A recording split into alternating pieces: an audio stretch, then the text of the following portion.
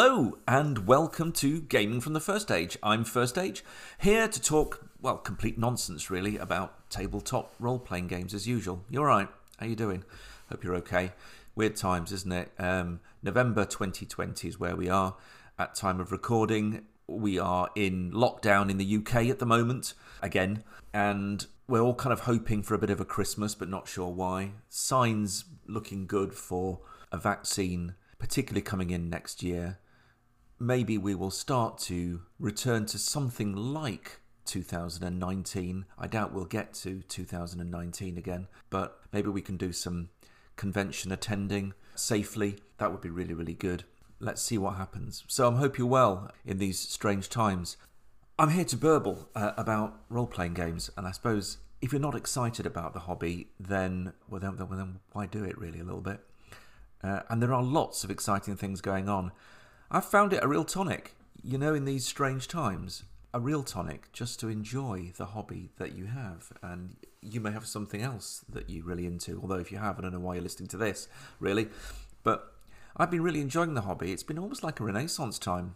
The online gaming, the virtual tabletops, the opportunities for online conventions have not only enabled me to game probably more in 2020 than I have been able to do in any other year, but I've also met new people, and new people from distant shores who have been prepared, if you like, to wake up very early or go to bed very late and still game with me, and same for me, vice versa. So I've gamed with people. Somebody joined us from Japan, somebody joined us from Seattle, a bit of Canada thrown in for good measure. So people from different sides of the globe. Really nice to have that.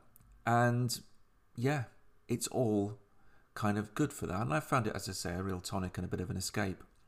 So burbling. So I'm going to burble a bit on this podcast about fundamentally four things. And this is the froth. This is the stuff that's floated up to the top. Yeah, I wish I hadn't used that as an analogy. Anyway, exciting things. One of them is the Roll Virtual Tabletop. I want to talk a little bit about that. I have actually done a video on this. I'm intrigued and rather excited about it, and I have started using it. So I want to talk a little bit about that. I'd like to talk about True 20, hence the name of the podcast. Naughty 2000s, but nice. It's a really nice game, and I want to talk about that, how I discovered it, what I'm doing with it. Greyhawk. So, I've gone from the very, very new Roll Virtual Tabletop to the very, very old Greyhawk. I'm back there again for a variety of reasons. And, well, of all things, a PM Wiki, and about developing a PM Wiki, using it with True 20 and Greyhawk for a West Marches style of game. And if all those words haven't all been put together in the same sentence ever, then I hope I'm the first to do that. Probably not, but I'll bet I might be. Anyway, those are the things I want to talk about in this podcast.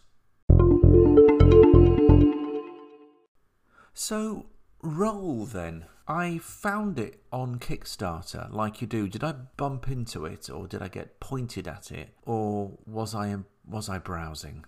I can't remember. But anyway, there it was. And I'm not that big a fan of Roll20, I've got to say. It does so many things very, very well that I'm trying to work out why. I think I just don't particularly like the user experience on there. I don't like the interface. There are a lot of things about it that it does, but I don't like. And so I'm often looking for alternatives. And for quite some time I've been using Let's Roll, which is in beta, I would say. They're working towards a beta and a Kickstarter, and it's been very good, and it's been my home for a while on gaming, especially during these difficult times. And it does most of what I want, and I quite like it. There's some things I'd like it to do, but there's more coming for that platform. But Roll is a new startup. It got kickstarted successfully. They are in early stages here, that we're in early release, early access, version 0.3.3 at time of recording. And the thing I like about it is that it's coming at the virtual tabletop for tabletop role-playing games from a completely different direction. Most of the ones that I've seen so far are good, Mostly going for deep integration with particular systems and providing quite a number of tools for supporting tactical maps. So be it Fog of War, what else would it be? Sort of tokens and token attributes, obviously sharing of assets such as documents, journal items, that kind of thing. All very good, bit of music thrown in, and of course that deep integration with the systems themselves so that you can clickety-click on a character sheet and lo and behold it supports a role and some resolution. Often they've got things like initiative trackers. Yeah, quite good. But Roll is coming at it from a different place. Roll says people are the centre, not the integration, and so they've come at it from a video conferencing perspective. So from a video conferencing perspective, you put the people in the centre and you give them an audio-visual connection into the session, and then you provide some tools around that. But the centre point is that, and that makes it a little bit different in terms of its emphasis. Early days, we've experienced some connectivity issues getting onto Roll. Not everyone's been able to get onto Roll, or it's taken them 3 computers, and any quest that we might do in the actual game session is as naught compared to actually getting on it. But for most people, they seem to be okay. Most of the core browsers have been tested and are supposed to work. That's Firefox, Chrome, I think Edge was the other one that they've tested. But there seems to be some variability there, and I can't say what that is. All I know is that, I personally happen to use the Chrome browser, and I use Chromebooks, and they all work sort of seamlessly without any thought. So if you can get on, it does have that great audiovisual experience. It's a bit like having a video conference session, Teams or Zoom or Meet or whatever it might be, but you've got some extra tools. The tools allow you to play out games using a dice roller. It simply is a dice roll at the moment. There are some sheets, some game sheets already sort of, if you like, programmed in. That would include D&D 5e, but some others. And you can effectively, as a GM, display a map. It's supposed to auto-minimize all the video conference windows into a stripe along the bottom of the screen. It doesn't seem to do that automatically for many. They've got to click on the map to make themselves come down into that stripe. But it seems to work reasonably well. There are tokens which you can move around a map.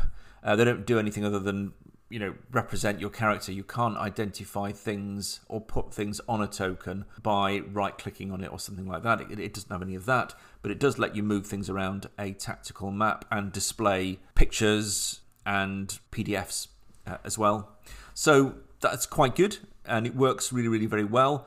I would say that it is designed to be streaming ready. So with a bit of OBS behind the scenes, if you're wanting to stream, it's got the people and the maps and the tokens all working off the core of the virtual tabletop experience. So it's pretty good. It's got more to come. It's 0.3.3, as I say, so it is early access. The things they're working on now, they're about to release the Creative Suite. The Creative Suite will give us the capacity to build our own sheets, which is nice. They are not expecting us to have any scripting or other programming experience. It will be point and click, drag and drop, I think. I haven't seen it yet. I will be interested to see how that works. I'm going to quickly zoom off and build a True 20 sheet on it when they bring that out, and that will be out literally, I'm thinking within days actually. The things that I could still do with having on it, probably Fog of War of some description, not the way Fog of War is implemented on True 20. Everything's a 20. Roll20. I just don't like the Roll20 implementation. It's probably clever, but it's just looks horrible. Probably something a bit like Let's Roll, where as a GM you can literally sort of draw out an area that's going to be hidden and then unhide it when you feel like it. A bit manual, but it seems to work really, really well. Something like that on Roll would be fantastic. I don't think they're going to put all the things that you might expect in terms of deep integration into Roll. It's because it's coming from that slightly different perspective.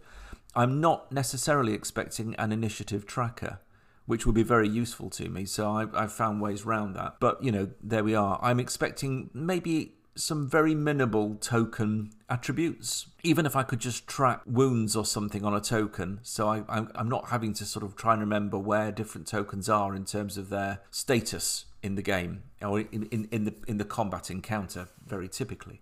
But other than that, it's looking really, really good. With the integrated sheets coming in, that's going to really, really add to the experience of using the virtual tabletop. And I do like the fact that we can see each other and talk to each other. Many of the other virtual tabletops I've seen don't major on that at all. They expect you to fire up a Discord video chat or use one of the established video conferencing software out there. I like that they've placed that in the center of their design. So if you like, well done them. It's different. For now, I will be alternating, I expect, between roll and let's roll, depending on exactly what I want to do. But for a new virtual tabletop, it's exciting me. I'm using it with the Greyhawk and the True 20. I've used it in a convention setup, and I'm going to, I think, stick with it and see how it goes. So I've got two already now. I've got two that I'm going to be using, and it lets me play games. So there's Roll. It's only currently available for Kickstarter access, though a Kickstarter who wants to run a game can invite anybody to play that they want to, and invites will go out and people can join as guests. So there's no stopping people playing on Roll. So that's great. I think that's probably a good move. They're clearly working through some of the kinks. They're adding some of the big features that they want to have on the platform, and I'm really, really sure that it's going to continue to go from sort of leaps and bounds over the course of the next few months as we continue to play. So there we are. I've got no doubt I'm going to talk about that a lot more, because especially at the moment, it's, if you like, it's my table. It's the place that I go to play games. I wonder what your favourite virtual tabletop is. You may well be a huge advocate of Roll20. There's every good chance of that, given that it is, if you like, the predominant virtual tabletop of the moment. But it's great to have them, isn't it? It's great to be able to get together and play, especially in these times, and to have all these different ones coming out, bringing new perspectives and new ways of doing things. I'll talk more about that, but there we are. The Roll virtual tabletop, putting people at the centre of their design. So in this segment, I want to talk a little bit about True 20. Oh yeah. Bland and forgotten games of the 2000s. What is it with my obsession with them? I don't know. I mean, so if you do know me, and increasingly if you're following these podcasts, you are starting to get to know me, or at least my gaming life. I do have a bit of a reputation as one who chases the shiny. I hope that's not you, but it could be. You know, the new hotness, an ever-revolving swirl of Kickstarters and spanking new tabletop role-playing game lovelies. And a recent example, by the way, of that would be Warpstar from Fire Ruby Design, a lovely little space opera game that has emerged out of the ether, or out of warp space probably, and great. But of late, though, I have to say, I've been obsessed with abandoned and forgotten games of the 2000s. Omni, I've already spoken about in previous podcasts. True 20, slightly different game, close kin to Omni, single D20 bonus driven, get high numbers. One uses a universal outcome table. True 20 cleaves very close to, because it's drawn from, the D20 OGL. By D20 OGL, I think I mean the 3.0 OGL from back in the day. Originally released in 2006. Both are generic systems for play across, different types of settings, so genre agnostic. For now, True 20 has won out for me. The revised edition of the game came out in 2008, where Katy Perry kissed a girl, and I completely missed True 20. Where was I? Well, I wasn't doing D20 games at the time, I think is the answer. I mentioned before I had a go at picking up the Midnight setting, if you remember that one. The world is over, the Dark Lord is ascendant, you are desperately trying to revive civilization in a world that is already lost to dark and dangerous forces. That was quite fun, but the D20 glut I never really connected with, and as a consequence, it's no surprise that I missed True 20 at all. I really like it. I really, really like it. And it's been interesting, gathering resources and thoughts on True 20 from the wild internet. It definitely has its adherents, its disciples, but they've all slacked off. It's like a semi-abandoned by the game-playing population. Oh, yeah, True 20. Yes, Graham, I had a lot of fun with that back in the day. Whilst I'm swerving around 404 unresolved Yahoo websites because, that's the only place that's got anything to do with actually True 20 at the moment. That seems to be the way it is. People have gone. The search has me pattern matching very old memories with their footprint on the web. And physical copies, well, it's like anything. Anytime you go for a game that's basically, well, I'm going to say had its day, but, thereby we can discuss. But physical copies are hard to come by, at least at decent prices, without American shipping, which I'm not really wanting to pay because it's quite a lot. I don't know. Has this happened to you where you've sort of suddenly got into a game but you've missed it? It's a bit embarrassing, isn't it? Hey, I'm really getting into True 20, and people look at you, through online forums, they look at you, furrow their brows, I imagine, and think, yeah, done that, moved on. It's like turning up to a party that is long finished, only to find the traces of empty bottles, some discarded food packaging, and something slightly indescribable blocking the toilet. The energy has definitely departed, but I'm not bothered, and neither should I be, and neither should you be if you're, still massively into Torg. I say Torg. Where did Torg come from? I'm sure Torg's vibrant and currently being supported. So apologies, all you Torg. It came out of nowhere. I remember Torg. Yeah, not bothered. Torg, or in this case, True 20, currently, anyway, for me, is front and centre of my interest. It presents a really nice implementation of the D20 SRD. It's of its day, there are echoes of D&D past, if you like. But if you factor in the powers system that it has, and I read it and I thought, oh dear, all this vast proliferation of spells in something like Pathfinder or 5e, and it seemed like a relatively small number of powers until you realise just how powerful the powers are. So they're quite a lot of fun to play with, and that's only emerged through play. Very modular classes, only 3 of them: Warrior, Expert, and Adept. But you can mix and match a little bit, and you can play around quite flexibly with them, so you can bring in pretty much anything that you feel like using those little structures. It's a level game, 1 to 20. Certain things are kicked off a level increase, particularly your attack bonus, your saving throws, your reputation, and a few other bits and pieces. And also things like your skills, because your skills can increase over time. You get more points, you can spend them on your skills. So yeah, it works, I suppose, as you would expect from a level-based game, but it does it very elegantly, and it's fairly uncluttered. I think you get your basic increases by level, and you get a feat to add and modify and, accentuate the things that you want to accentuate in play. Critically about True 20, and it was the thing that, I think it may have been the thing that attracted to me. I think many people have spoken how important, how would you describe it, hit points? Really, how are you going to pace longevity in a combat encounter for characters in your design? How do you do it? There's lots of ways of doing it. I suppose if you are particularly operating in the Dungeons & Dragons world, you're going to do it by some form of buckets of hit points. And it kind of works. It means that you can stick around because you've got this big bucket of hit points that you can draw on, and you just keep going. Typically, you're no worse with 1 hit point than you are with your 100 hit points. So you can just keep going and you're completely effective. The thing that drew me to True 20 is they've chucked away hit points. And to be honest, good.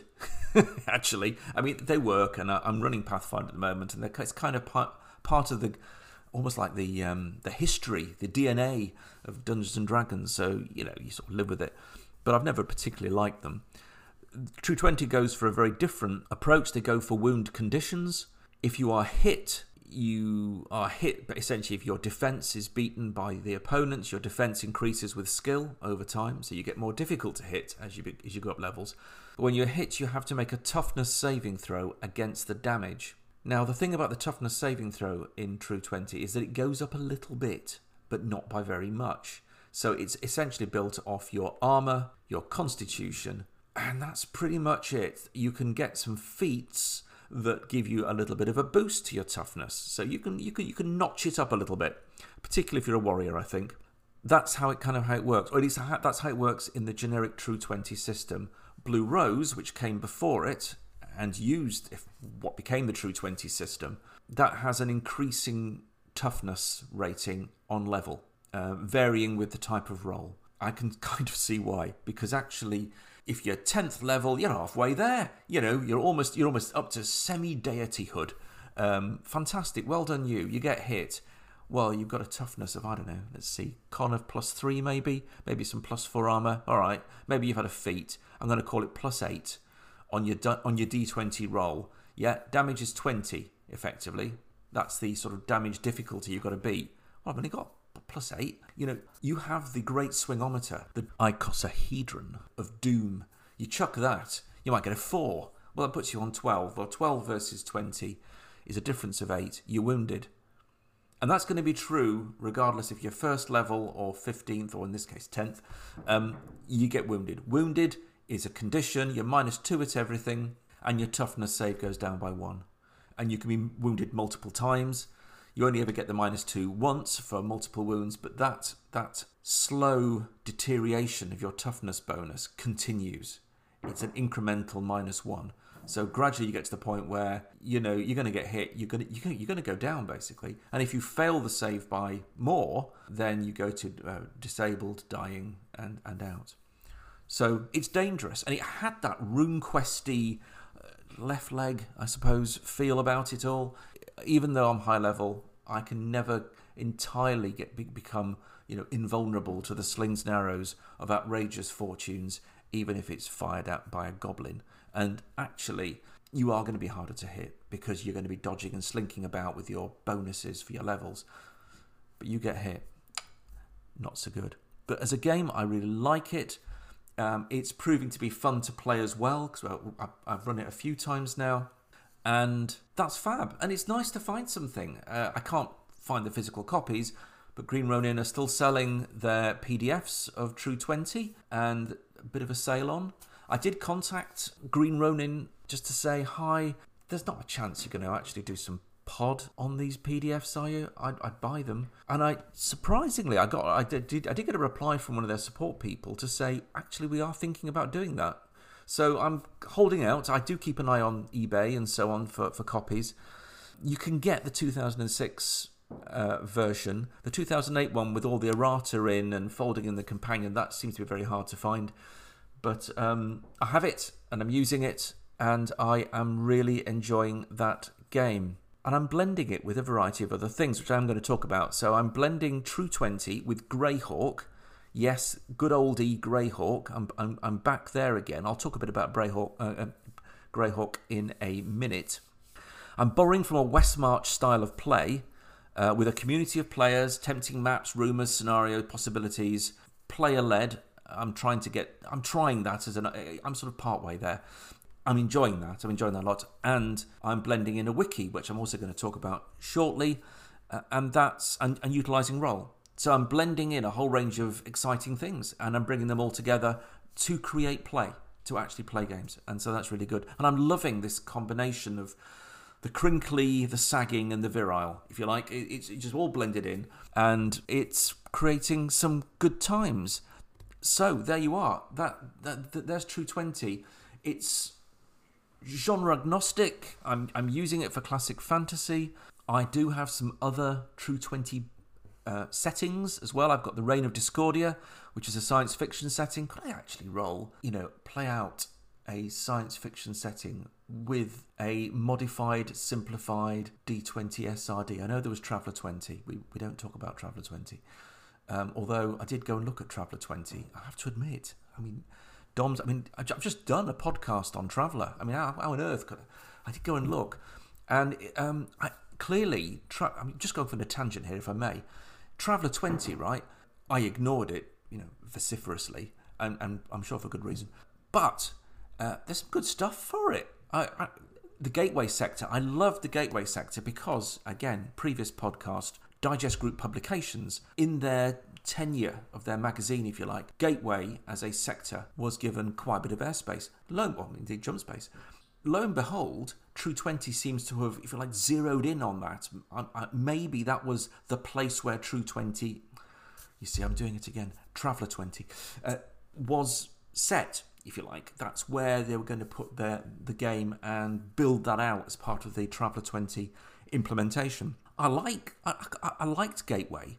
I liked it. It had a lot going for it. It had the Hiver in there, because the Hiver possibly are the most interesting of the aliens. I'm just putting it out there in known space. Maybe the Kukri, scary stuff. So maybe I might pick up the Gateway Domain PDF. I'm not imminently planning to run True 20 in the Traveller universe. I do have Mongoose Traveller and I rather like it.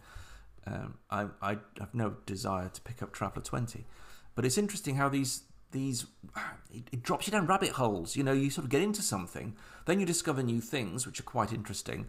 You kind of discover things that you assiduously left behind, but actually there's some gems in there. So yeah, it's taking you in different places. True 20 itself, well, we'll see how I go. I will blither on about it some more. It's proving to be an interesting and rather fun, how would I describe it? I don't think it's a diversion. I think I could well find a home with it. I'm still running Pathfinder 2nd Edition alongside, if you like, True 20, different games. They both bring very, very different things. There's a simplicity to True 20, which I like. Probably a few less options for characters. But having said that, I love the sort of breadth that you get with Pathfinder 2nd Edition. There's amazing. We've just leveled up to level 5 in my Pathfinder 2nd Edition game. It's always great when that happens, and I have to admit I do like the levelling experience. Everyone gets very excited about around the table. Fantastic. They all sort of start flittering around to see, well, what do I get from your level? And get excited about what I might be able to do with it in-game. 5th level's a big level. You get tons. You get tons. I forgot how much you get on Pathfinder level increase. I don't know if you found this, but the sorcerer got three third level spells. Fireball may well be one of them. 66, 500 feet. I'm looking at you. There was that, and two more on top. Stat increases. I think you get a feat. You get a little bit of a skill. How'd your father? Some hit points. You just take a step back, and it's a big spend. It's a big spending spree of stuff. True 20, I'll get a feat and maybe some skill increases. That's about it. But nevertheless, I'm probably a +1 across the board on some useful things, maybe with some saving throws.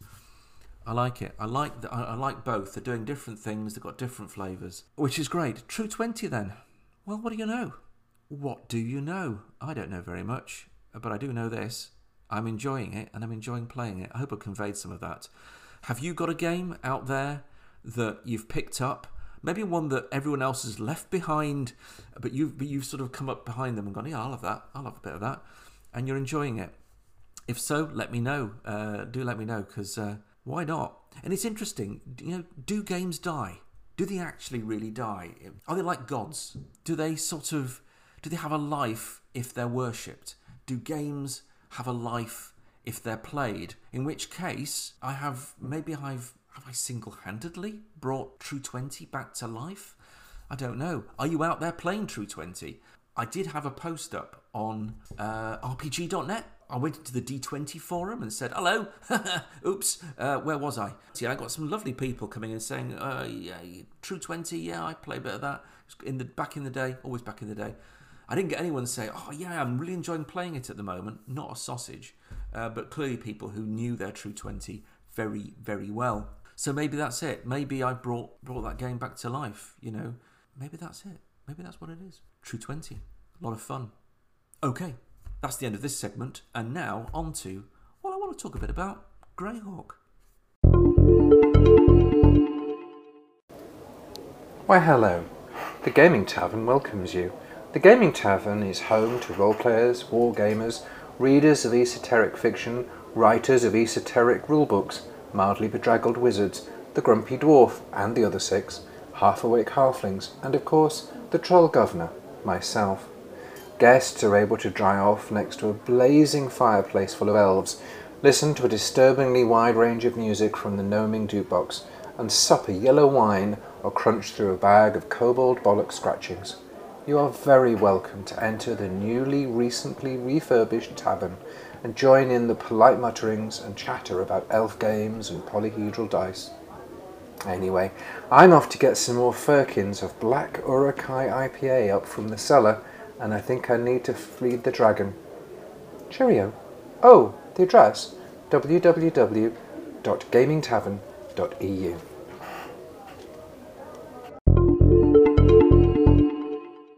So Greyhawk, yeah, just briefly really. How odd. How odd. I don't know. There's so many places I could have gone with to play a classic fantasy role-playing game. There is no shortage of gaming worlds out there. You will have your favourite. And I've dallied with a few and played in a few, and they've all been good. They've all brought something. For some reason, and this is the thing, for some reason I went with Greyhawk. And it's almost as if I was calling back to, well, certainly my past. Greyhawk, 1981 for me. It predates that, obviously. It goes back into the 70s.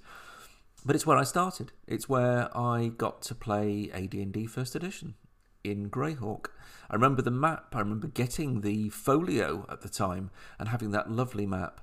It was good. It was really good. Humanocentric. Wasn't quite sure about the boundaries of it. Having got back into it now, I do like it. It's a very interesting sort of game world. It has built-in conflict over different ages. I had no part to play, and I wasn't remotely involved in what turns out to be a huge amount of play in Greyhawk, particularly with Living Greyhawk.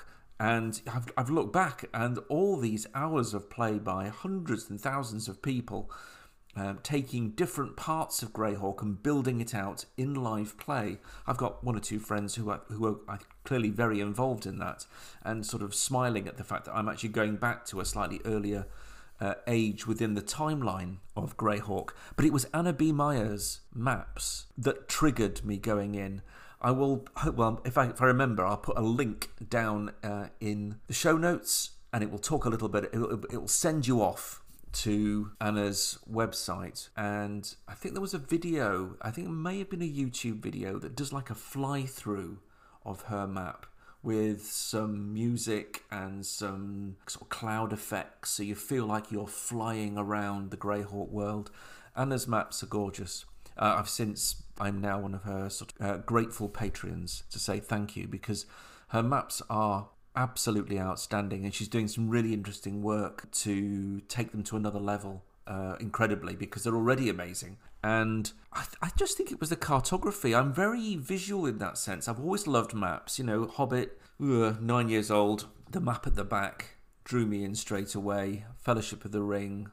I think I got the 3-book anthology, big sort of clunky book with the map at the back. The amount of time I spent on those maps. Clearly I've got a thing for maps. And so maybe that was it. It was the maps that drew me to Greyhawk, and now I'm there. And I'm liking it. It is very humanocentric. It looks at the Flanness, the sort of game world area that it focuses on. It looks at the migration of different peoples and societies after tumultuous and horrendous disasters that took place, magical disasters, all due to the hubris of man. And although it's got that slightly old school, the sort of humanoids and monsters bit thing that's going on there, nothing is any more evil than anybody else. Everyone's got a bit of it, including humanity, who have every capacity to be as evil as the nicest of orcs, as it were. So very interesting. The cultures are all set out. The maps are good. You can sort of lay on all the classic fantasy tropes in there. It's got conflict built into the setting, so you can ignore it. You can have it around the edges, or you can enmesh your characters right in the middle of it. Quite nicely done. I don't know where Wizards and others are going for their game worlds going forward. Will Greyhawk find another outing, a brand new edition? I don't know where. Perhaps by now, actually, it's already been decided. if they're going to branch out. Is it too close to the Forgotten Realms? And by close, well, actually, I'm sure there are parallel ways of getting into Forgotten Realms from Greyhawk, or indeed vice versa. You've got these parallels and overlapping characters and places that have those sorts of fun little sort of portal-y connections if you want them. Don't know. I'm just happy having a place to play out games, and it's somewhere a little bit different, and because of the maps, very, very attractive place to look at. You know, it looks great on the tabletop, be it the real tabletop or indeed a virtual one. So there we are, Greyhawk. I'm excited about Greyhawk of all places. I have kind of gone to look at the old modules. Mostly, I'm probably not going to do very much with them. You can plonk in your own stuff, use perhaps some of the modules and some of their descriptions and some of the lore around it to back up what you're doing, which is kind of great. So there you are, Greyhawk. Who would have thought that? Not me. And what I want to talk about in the next segment is something around wikis, because part of what I'm doing with Greyhawk is developing a game set in Greyhawk in a West Marches style. And I could talk a bit about the West Marches style because that's something else that I knew nothing about prior to kind of getting involved a little bit in some of the earlier games and then bumping into concepts, ideas. West March itself, a little bit on that, my understanding of it is it's a way of having... It may almost have been drawn out of the idea of trying to get people to actually play and scheduling people. And so rather than it being the GM getting out there and saying, I'm going to run this, come on, come and join me, and trying to, effectively corral people into play, you take another approach. You step back and you put lots of attractive maps, options, stories, lore, rumours, settings, get a group of players sort of involved and talking, and then almost leave it to them.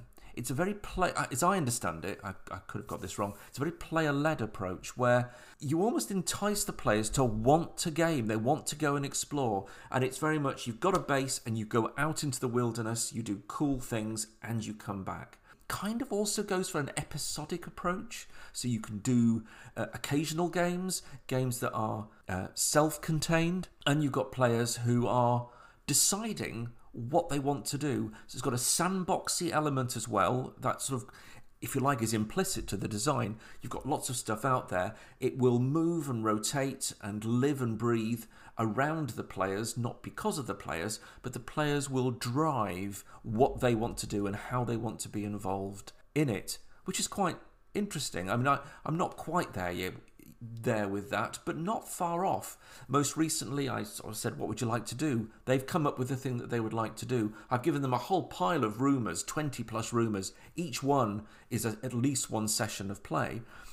They've gone back to the first session and they want to explore out some of the things they didn't quite get chance to do. Well, that's brilliant. I mean, that's fantastic. So I will prepare that, and I will make sure they've got something to play. West Marches, interesting. If I remember again, I'll put a link in that as well, just to sort of give you an idea of what that is. There's a nice document which encapsulates that really, really well. Interesting. So we've got a virtual tabletop, we've got a game, and we've got a setting, and we've got kind of a style of presenting a campaign completely different from my Pathfinder, which is an adventure path, which is very much a strongly driven set of encounters that operate very, very creatively around a particular setting. So quite different approaches to those two games. To leverage some of this, I have created a wiki. And so the next thing I want to talk about is creating and using wikis as a way of possibly supporting West March play, but also giving you an incremental resource for your campaign. Wikis, up next. Wikis are also quite interesting, and it's not the first time that I have looked to create or try to create a collaborative space for the group to bring together ideas about the current campaign, whatever it might be. So players can bring in their own concepts, even build out the setting, why not? Talk about the things that their characters want to achieve, build out backstory, think about how that backstory weaves into the setting itself, creating opportunities for the GM to provide conflict, new places, new personalities, interlinking past lives with current lives, and so on and so forth. And you can do this in a whole variety of different ways. It happens in-game, it happens pre-game. If you've got something like as we've got a Discord channel open, we do quite a bit of chat in between times, so it's always been possible to do a little bit of this. I suppose wikis are a way of saying, and here's a place that you can write it down collaboratively. If you've got a login, you can add your own pages, you can add your own bits. You can add your own characters, you can add your own whatever it is, whatever content you want to bring in. Collaboratively, the group can build out that together online, and it perpetuate as a resource for the group and for the game. So wikis are quite interesting in that it provides that capability to a GM to bring that all together in a structured way that enables players to participate around the game as well as in the game itself. So there you are, that's kind of what they are. My own journey with these, well, I used to have my own hosting, and I hosted some websites, principally for the conventions that I run, actually. I've now farmed that off to a mate who does it better than I. And I had some significant problems with the hosting company that I had. Put me off the whole thing. I thought it's just more hassle than it's worth. I will ditch it. So I stopped after many, many years with that particular hosting company. But I kind of came back to the idea that I like creating spaces. If it's not an actual whole convention to bring people together to game, that's probably what I like doing the most, then spaces around the games that we're playing. And it seemed to me that having my own hosting would give me an opportunity to sort of do a little bit of that. There may well be other ways of doing it, of course, but particularly in these times when we are remote, we are talking to each other through our screens rather than face to face, it seemed like all the more the right time to have a look at hosting. I now have a really good hosting company, really good deal for I've gone for the long term. I've lowered the cost by sort of saying, yeah, I'll commit to 4 years. It wasn't a lot of money. It really was not a lot of money. And the thing I liked about this particular hosting company, and I'll put I'll put a link if you want to follow it up, was that it enabled me to have multiple domains on this account. So I could create, if I decided I want to have true20rocksontoast.com, well, I could have that. I'm not going to do that, but you could do that. And I could just host something if I felt like it. So I like the flexibility. Cost was relatively low, and actually since I've been with them, I have had recourse to say, oh, I'm struggling slightly to get my wiki set up. Can you? Bang! They were helpful straight away. I actually got a person replying to me pretty much straight. I mean, that's great. And that was user error. It was nothing to do with them. The hosting is rock solid. The tools they give are pretty good. And so I thought, well, why not? So I grabbed a domain, ttrpg.uk. I just thought I would. And I built a site on that, again, just to keep my brain ticking over. But the wiki idea came when I thought, well, I've got this West Marches thing going on. I'm quite enjoying Greyhawk. True 20, who would have thought it? Why don't I create a site that people can go to as a resource, as part of the campaign? And my half a mind was kind of, if the game doesn't massively take off, it's fine for what it is, but if it doesn't have legs, I've still got that resource. And I can come back to and use it for convention play, one-shot play, other campaign play that I want to do. So I threw up a PM Wiki, which is one of the pre-configured, auto-installable wikis that this particular hosting company, and frankly many, provide. And I've had a blast with it. All I'm doing is building a website at the end of the day. I know it's not rocket science, and we've all done it. Well, some of us have. But it was nice to come back to it. I suppose partly it was the discipline. How do I do it? How do I set it up? Something about the configuration of it, because there's a lot of options. Getting it to respond as you want it to look and feel a little bit how you want it to. That took a fair amount of thinking, at least for me. I've got that working reasonably well. My local config is now what I would like it to be. I can use that elsewhere. And we have a resource. So it's a place where I have put up, and indeed some of my players have collaborated and added content as well, which was part of the idea. But nevertheless, it's there if they want it. player-led. If they're quite happy just to go and look at it now again, fine. But yeah, I've put up, I suppose, links to lore. It's a Greyhawk wiki.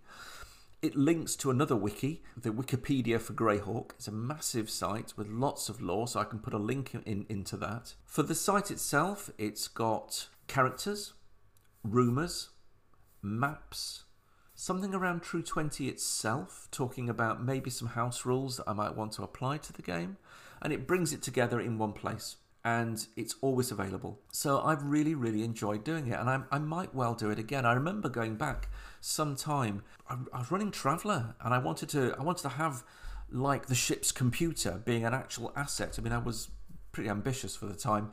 They could go onto a site and click and ask questions, fairly constrained questions, but nevertheless it was a place that they could go to without having to ask me about particular game worlds that they were travelling to, perhaps in that world. Similarly with this, there are rumours there, things that they can go and find out, and then they can come back to me and ask me questions about it, and we can explore it together. So a wiki's interesting. Enjoyed building it. I like the look of it. It's come out pretty well. And as a resource and a way of engaging players around what you're doing, I think they have something. It's not massively expensive to host them, and indeed there probably are cheaper ways of doing it than I've found. So it's all possible. So I wanted to burble about wikis of all things. Why not? It's another resource to add into all the other resources, the virtual tabletop itself, the online facilities such as Discord, and indeed the digital assets that you're creating to support the game that you're playing. Wikis. Again, who would have thought it? I'm obviously not thinking, because it's been a lot of fun. I'll post a link down below, and that is it on wikis. I may talk about it some more as they develop. And now, on to the outro. Well, there we go. I hope you've enjoyed the episode. A mixed bag of things. I mean, worlds collide, don't they, sometimes? A new virtual tabletop, a game from the noughties, but still very nice. A game world that has spanned the decades. 40 years ago. Playing that in 40 years ago and I'm back. I would not have thought about that. That seems to be the theme of the episode. I wouldn't have thought of it. And of all things, wikis. Yeah, I mean, why not?